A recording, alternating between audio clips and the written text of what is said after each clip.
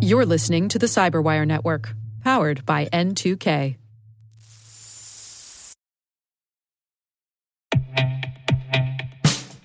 And now, a message from Cyberbit. Mastering cybersecurity is like mastering a sport.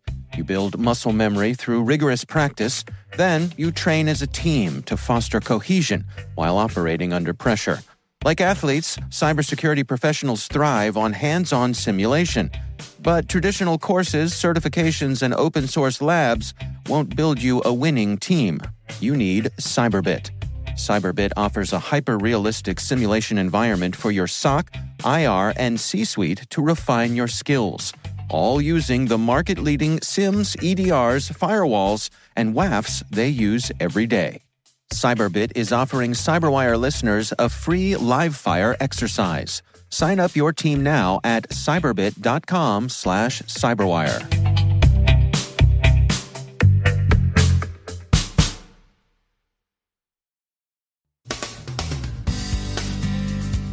Commercialized hacking for hire is traced to an Indian firm, but it's probably not an isolated problem.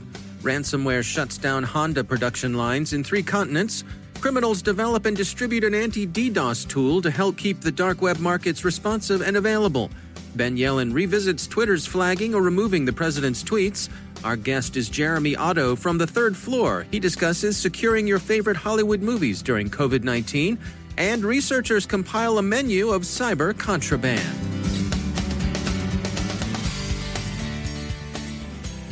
From the Cyberwire studios at Data Tribe, I'm Dave Bittner with your Cyberwire summary for Tuesday, June 9th, 2020. The University of Toronto's Citizen Lab this morning released a report on a hacker-for-hire operation, Dark Basin, which targeted advocacy groups and journalists, elected and senior government officials, hedge funds, and multiple industries. Dark Basin is said to have been especially interested in U.S. not-for-profits, notably climate change and net neutrality advocates. Among the specific groups targeted are the Rockefeller Family Fund, the Climate Investigation Center, Greenpeace, the Center for International Environmental Law, Oil Change International, Public Citizen, the Conservation Law Foundation, the Union of Concerned Scientists, M&R Strategic Services, and 350.org. There were others in what Citizen Lab calls the same cluster, but the report declined to name them.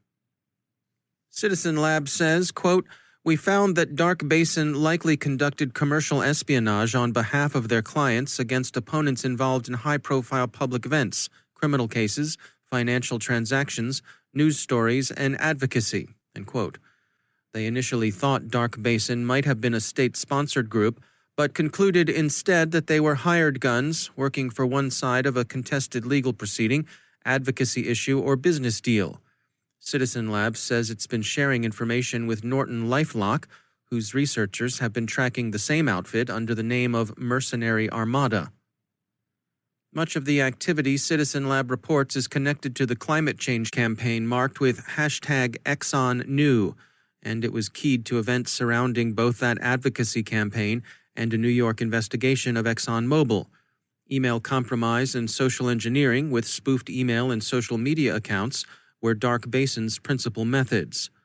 While the targeting of climate change advocacy groups was keyed to events involving ExxonMobil, Citizen Lab is careful to say that it has no evidence that would enable it to identify who hired Dark Basin.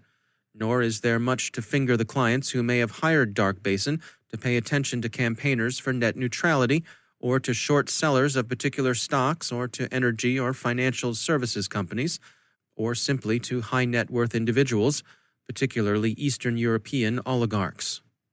Citizen Lab says Dark Basin is run by a Delhi-based IT and security firm, BeltroX. BeltroX's director and owner is Sumit Gupta.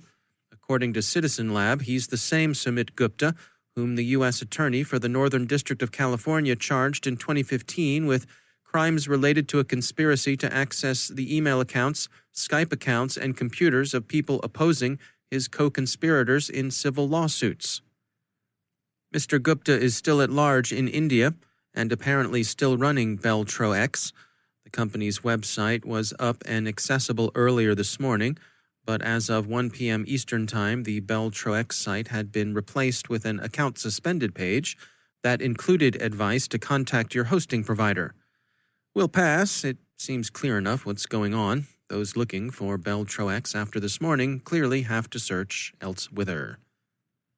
The New York Times says U.S. federal prosecutors are investigating the latest Dark Basin capers. Citizen Lab draws this lesson from their research.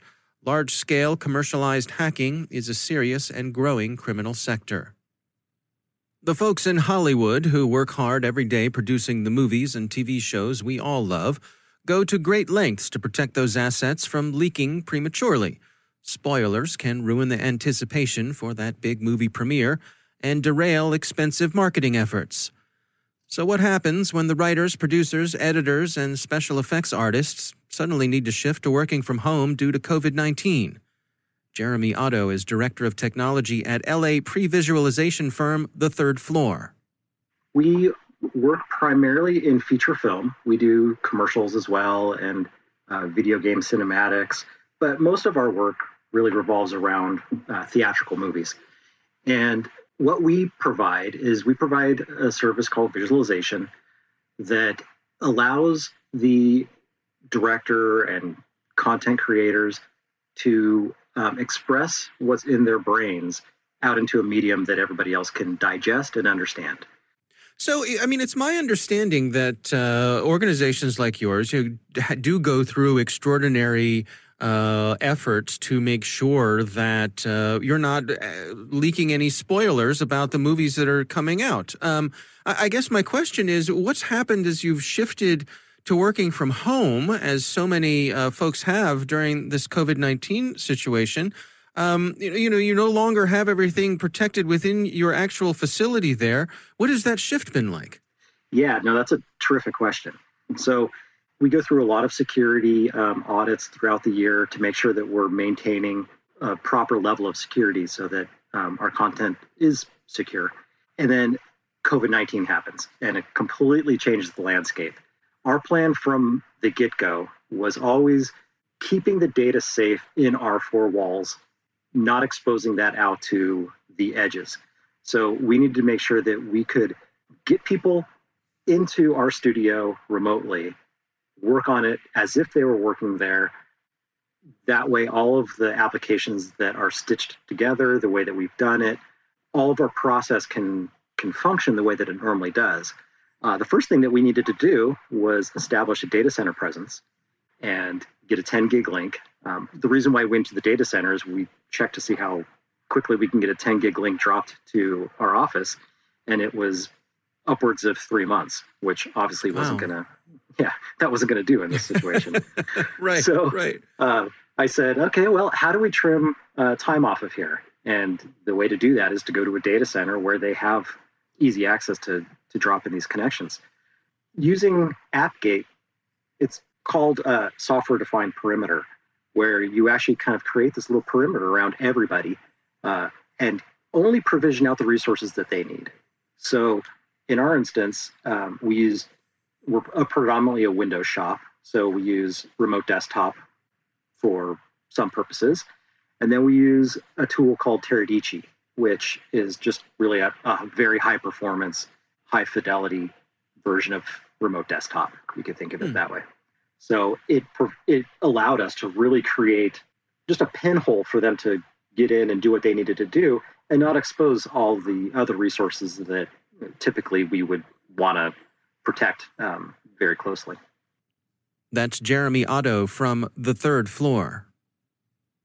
Production at Honda plants in Europe, North America, and Japan has been affected by what the company calls a computer disruption, NBC News and others report.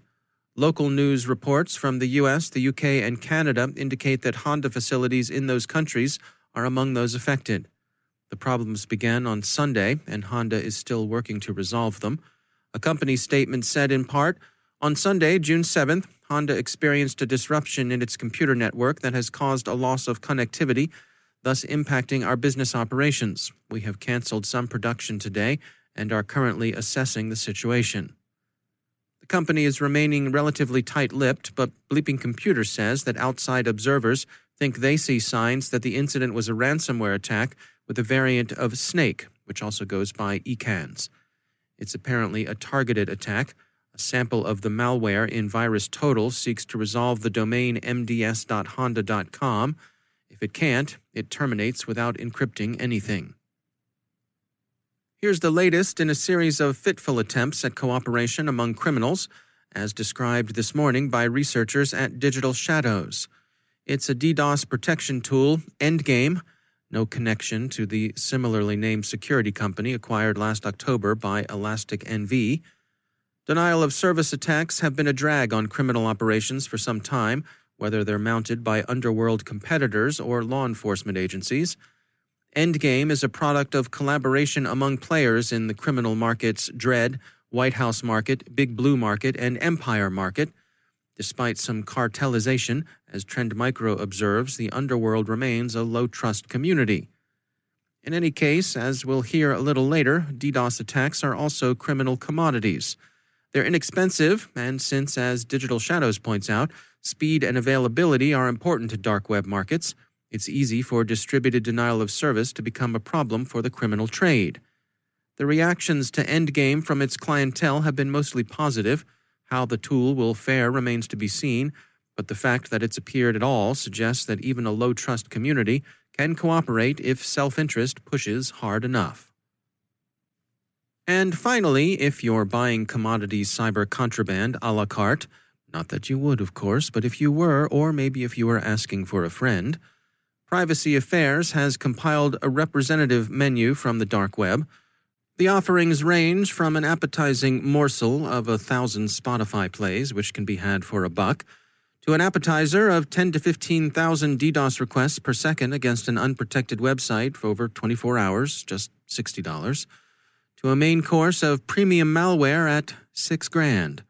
Consider on the side a Rutgers University student ID, $70, or perhaps some stolen PayPal account details, $198.56, but some think it worth the price.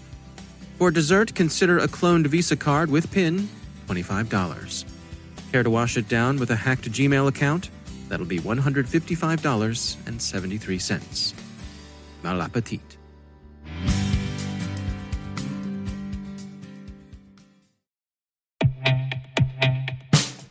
In the complex world of enterprise identity, securing legacy web apps at scale can be daunting. Strata Identity makes it simple. With Strata, you can effortlessly integrate non-standard apps with any identity service, like MFA or SSO, with zero coding and zero hassle. Designed by identity architects for identity architects, Strata works with every vendor, standard, and app architecture. This means your apps can now speak modern protocols and integrate seamlessly with your chosen identity services. From securing on-prem web apps to migrating away from outdated identity providers or consolidating them, Strata helps you keep your complex access policies as you modernize your identity infrastructure and get rid of technical debt. Join leading organizations like 3M, Dallas County, and CIBC in securing your apps with Strata. Visit strata.io/cyberwire, share your identity security priorities, and receive a complimentary pair of AirPods Pro. Offer valid for organizations with over 5,000 employees. Connect today at strata.io/cyberwire.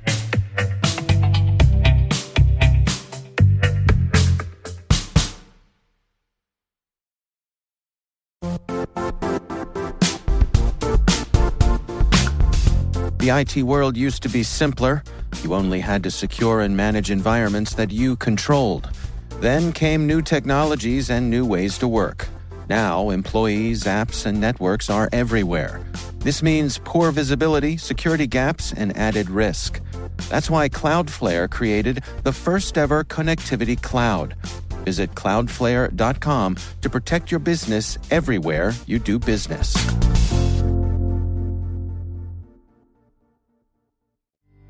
And joining me once again is Ben Yellen. He's from the University of Maryland Center for Health and Homeland Security, also my co-host over on the Caveat podcast. Ben, always great to have you back. Good to be with you, Dave. We got a bit of follow-up from a listener about something we spoke about recently. They wrote in and they said, Friday's CyberWire episode talked to the executive order issued regarding social media companies. In this discussion, Ben mentioned one of the president's tweets was flagged for possibly being interpreted for a call for violence. Walking the concept further, if there were multiple flagged or blocked tweets, which could have a normal user restricted or banned, considering the public figure the president is and Twitter being a regularly used method for messaging the public, could Twitter temporarily suspend the president's account for violating the EULA or similar grounds? And what actions might the administration need to take to prevent or reverse any type of actions taken by Twitter, such as restrictions of the account, if they, Twitter, consider tweets harmful, abusive, or a call to violence? So it's a great question. Normally, any other user who was not a head of state or a head of government, if Twitter determined that there was a call to violence, if the tweet was harmful or abusive, it would be taken down. And if the pattern continued, that user would be suspended. I know a lot of individuals who have been suspended. I don't know them personally, but I know a lot of individuals whose Twitter accounts... circles you run in, you run in with some bad boys there, Ben. Exactly. Somebody like the actor James Woods was suspended on Twitter for a period of like 6 months or something for incendiary tweets. So most people are not immune. Twitter has made a distinction for heads of state and heads of government because of the newsworthiness of all of their statements. Basically, they're saying whether that user, if they are in a position of power, tweets something harmful or abusive or violent, Twitter, as a general policy, will not take that tweet down because it is in the public interest. The public has a right to know what their leaders are saying and what their leaders are thinking. So it really is an exception to the EULA. And I honestly think once you attain a certain position of power in the government, it does give you more free rein to post what you want, whether it would otherwise violate the terms of service. And certainly I think our president has taken advantage of that exception. Now, suppose Twitter changes their mind. I mean, we've seen some movement from them lately where they've been putting some tags on the president's Twitter post, and they also hid one. They made it so you could still see it, but they hid it as a default. Does the administration itself have any right to action against Twitter as a private company? No, they do not. I mean, as far as the law is concerned, Twitter is a private organization. They're not restricting the president's speech. They can really do whatever they want. They can come up with their own terms of service, their own rules on censorship. And as we talked about last week, per Section 230 of the Communications Decency Act, at least as the law is right now, they can't be held liable for any of those decisions. It seems to me that despite what Twitter is doing as it relates to the president's posts, it really has no intention of doing what it does for the other 99.99% of its users, which is to take down posts entirely and suspend users. Just because I think when the president says it, it's newsworthy, it's in the public interest, so they're willing to put warnings on tweets, but they're not willing to censor them entirely. And I think they've held to that viewpoint pretty strongly. 40 years ago, Richard Nixon said in an interview that if the president does it, it's not illegal. I think there's some of that logic at play here. The president is held to a different standard than any other user. You use that word censor, and I think that's a hot topic here. Many people will accuse Twitter of censorship, but strictly from a legal point of view, again, since we're talking about a private company, that's not how the law works, right? It is certainly not how the law works. The theory is if the president were angry enough at Twitter, in our capitalist system, he could start his own microblogging technology and can make his own rules about censorship. Honestly, would you be really surprised if that happens? There could be Trumpter or something. Right. And Twitter just happens to be the major microblogging platform there. It's where the people are. And it's where he can get the most eyeballs. But in terms of what Twitter is allowed to do, they are allowed to manage the content on their website. They are allowed to make these editorial decisions as long as they're not violating any other federal law. So, for example, they can't violate the Civil Rights Act by saying we're only going to accept tweets from white users or something like that. But if they're not doing that, then they are a private organization. and they have the right to police the content and the way they see fit. All right. Well, thanks to our listener for sending in the thoughtful question. And Ben Yellen, thanks for joining us. Thank you, Dave.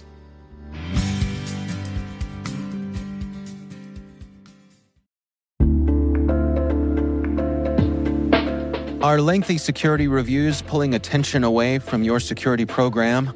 With the largest network of trust centers, Vanta can help you streamline security reviews to win customer trust, save time, and close deals fast.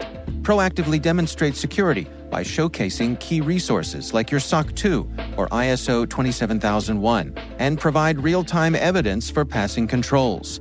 And when a security questionnaire is required, Vanta takes the first pass for you. Visit vanta.com/cyber to take a self-serve tour. That's vanta.com/cyber.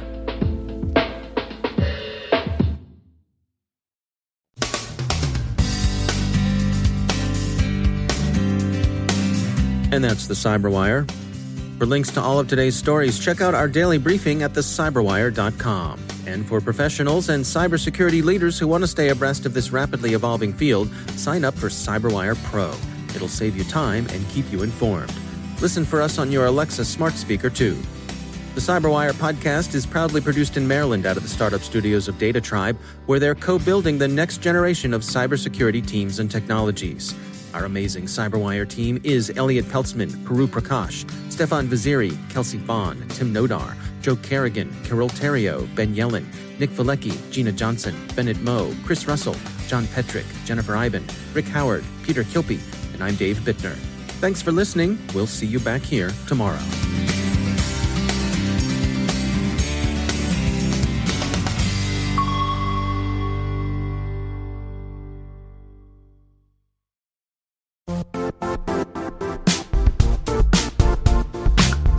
And now, a word from our sponsor, Zscaler, the leader in cloud security. Cyber attackers are using AI in creative ways to compromise users and breach organizations.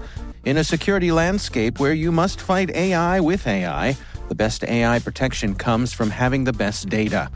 Zscaler has extended its zero-trust architecture with powerful AI engines that are trained and tuned by 500 trillion daily signals. Learn more about Zscaler Zero Trust Plus AI to prevent ransomware and AI attacks. Experience your world secured. Visit zscaler.com/zerotrustai.